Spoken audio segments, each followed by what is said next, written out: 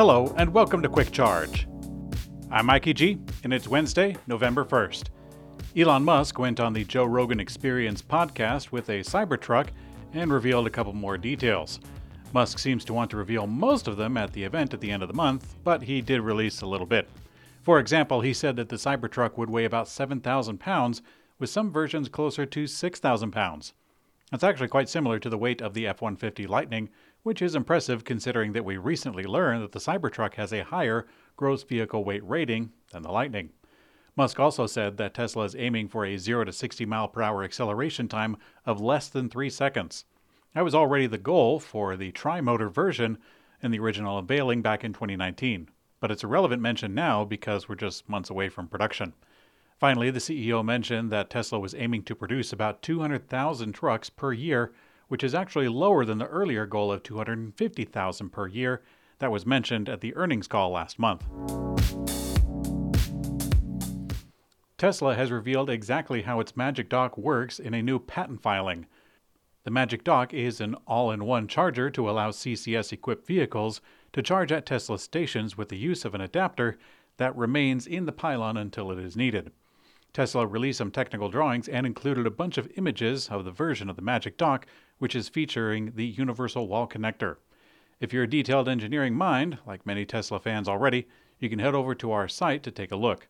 By the way, Subaru has finally made an announcement that everyone's been waiting for. They will adopt Tesla's NACS connector port in 2025.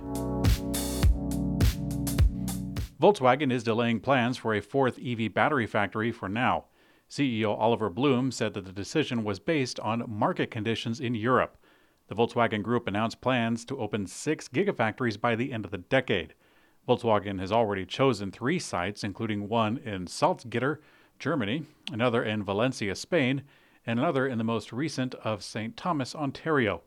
The company has been searching for its fourth in Eastern Europe for over a year, but now that plan is on the back burner.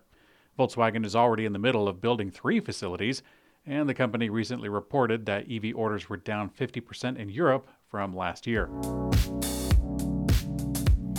A recent job opportunity on LinkedIn posted by Lucid Motors hints at an incoming new media app infotainment for its EV drivers. According to the new role of Senior Product Manager Media Partner Management, one of the key responsibilities will include working with Apple Music, Amazon Music, and other media app partners. Now, given this information, it appears that the addition of Apple Music is imminent. The automaker finally introduced Apple CarPlay to Air owners via an over-the-air update this past March, so further integration of Apple technology does make sense. Now, regarding the so-called other media apps, Lucid already has Spotify, Tidal, and iHeartRadio available. With Apple on the way, it could be very well Amazon Prime Video, Apple TV, Netflix, possibly YouTube. Although Toyota expects record growth this fiscal year, it's cutting its EV sales forecast by nearly 40%. The company said that the lower forecast is, quote, reflecting the decline in the Chinese market. Now, in Toyota's latest questionable strategy shift, the company will lean into hybrids to, what they say is, avoid the price competition in the EV market. Now, hybrids already account for around 28% of Toyota's global sales. The company still expects to sell 9.6 million vehicles this fiscal year, but with significantly lower share of electric. And still, despite all this, the company is investing heavily in electric vehicle batteries, although those are still used in hybrids to a degree. Stellantis has announced big sales numbers in the European market, a 7% year-on-year sales uptick with a 37% boost in EV sales in Europe, actually beating out Tesla. Now, once a fierce critic of the European Union's push to restrict internal combustion engine vehicles, Stellantis is now reaping rewards from its shift to focus on EVs. A good boost came from a country called France, which implemented a revised green bonus incentive for European-made cars while freezing out Chinese brands. China has taken a good spot in Europe's EV market over the past years, with Chinese brands taking 8% in 2022. The French government also rolled out a big cash incentive for first-time EV buyers, as long as they get a car made in the European Union. Hyundai and Kia's most popular electric models set new records for sales, with momentum continuing by the end of the year, or so they hope. Kia's EV6 set a new record for October with 1,542 models sold, up 30% over last year. Although Kia doesn't provide a breakdown for its Niro EV model, the company did say that overall EV sales were up 83% year over year.